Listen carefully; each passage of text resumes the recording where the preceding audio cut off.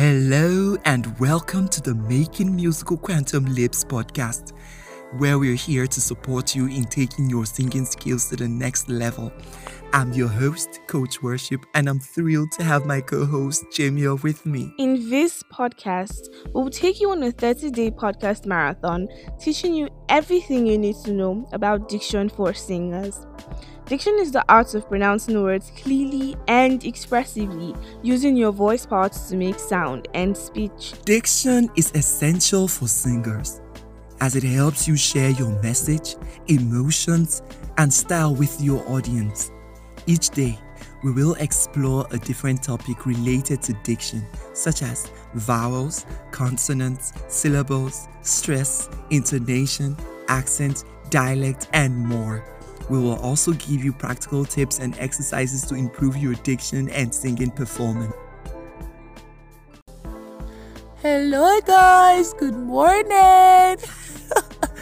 Good whatever time you're listening to this podcast. I am super excited. Today is day 15.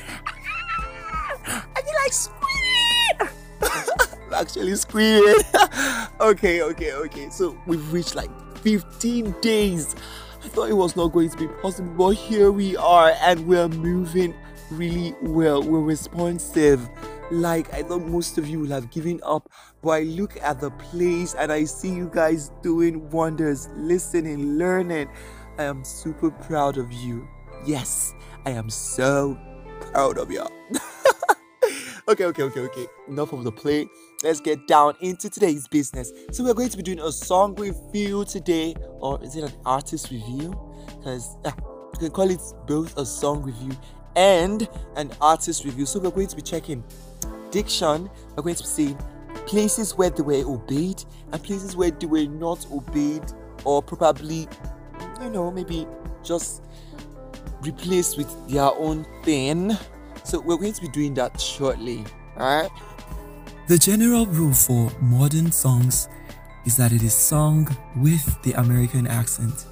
Then for classical songs, it is sung with the received accent, just like the British accent. Yeah. Then we have other folks music. That one can be sung with probably the dialect, the native accent of that song. Can be sung with the native accent of that song. Can be sung with if it is a dialect, it should be sung, it should be sung with the accent of that dialect, even though you just sound totally strange. So when you're doing songs like the Hill song, except for flavoring, of course, and all that, you should do it with the American accent, not with the British accent. There's a difference between these two. I don't want to get us confused, so let's not even dabble into that. So most of our modern contemporary songs, basically you sing it with the American accent. Then, and the American accent is not really complex. It's just, okay, your R's, you enunciate your R's where necessary, and that takes another discipline, because everybody feels to sound American you have to put R even where there are no R's, but that takes another discipline. You put R's where they are needed and don't put them where they are not needed. Okay? And your T's in the American accent, when you sing with the American accent, most times you soften your T to a more D approach, just to have a more smooth movement in your singing.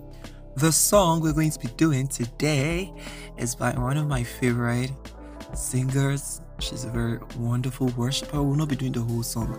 We'll just be taking key points in the song and we're done for today, so that we don't take the whole time.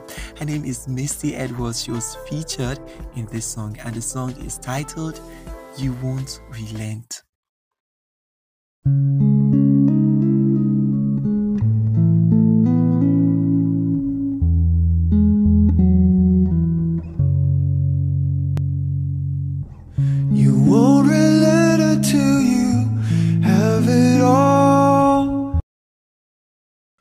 Okay, I know I'm actually overdoing this, but this is how I want you to listen when you're working on your diction. Exaggerate your attention. Now listen, it is you won't, he said. I know most of you heard you won't, or even though you heard you won't, you still sing you won't, because that is how you've been taught to pronounce it. Singing and speaking are not the same, even though we Say things like you should sing like you speak, okay? You won't. Then look at the T or listen for the T in the relent. We dampened it. That's how we do, because T's are like stoppers, okay? My personal rule, this is not a general rule, please, okay? You can totally be wrong. But my general rule for singing the T is to, I told you before, dampen the T's that are in the sentence, only emphasize or enunciate or sing loudly the last T of the sentence, but the one in the sentence do not, because it will be too hard and it makes the song too rigid. My heart is yours. How you dampen it is really easy. You just replace it with a soft D, not a hard one. No, hard is yours. No, heart is. You won't relent until you have it all. My heart is yours. Listen to the pronunciation of heart. It is not heart. It is not hot. It's heart. Heart. Okay? See the R there pronounced very mildly. Okay? Not heart. Heart. When you're not Indian. I'll set you as a seal upon my heart. Remember what I taught you about T before pauses. Look at it, plain right here. Outset, because there's a pause, she pronounces the T very mildly, not too hard. Outset. Then on the heart as well, she just touches the T a little. Heart. As a seal upon my arm. Hey, pay attention. Did you hear that? Even if she's an American, she's not doing arm. It's arm, as a seal upon my arm. For there is love that is as strong as death. There you go, that gentle touch of the sound. Death. Jealousy demanding as the grave. Many waters. There you go, a softened T. That is now a D. Water. Cannot quench this love. You won't relent until you have it all. My heart is yours. You won't relent until you have it all. Listen to the way he pronounced have it all. Have it all. A touch of that our silent D. That softened T. Have it all, not have it all. Or have it all. Okay? My heart is yours. I'll set you as a seal upon my heart. As a seal. My H-factor brethren, please take note when you're doing that. Heart, pay attention, be mindful. Remember, mindfulness. Upon my arm, for there is love that is as strong as death, jealousy demanding as the grave, and many waters cannot quench this love.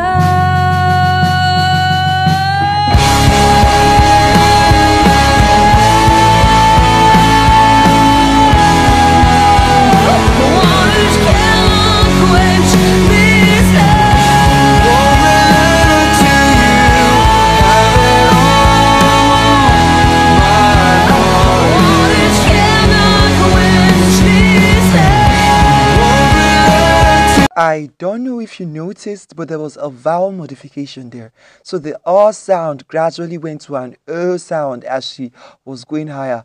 Love. I don't know if you heard that. It gradually went up there as she was going higher, giving a kind of soulful effect.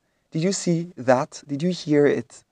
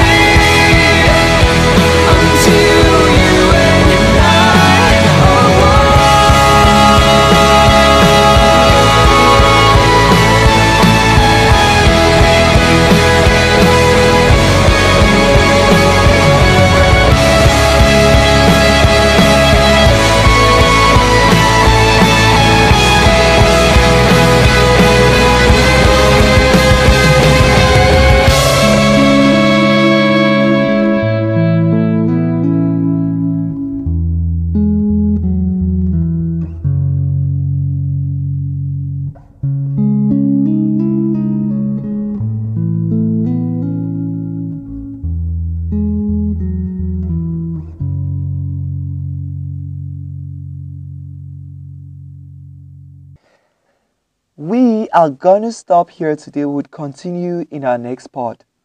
And that brings us to the end of today's episode. Pablo Casals said, "Music is the divine way to tell beautiful poetic things to the heart." And on that note, our song for the day is "Let Her Go" by Passenger.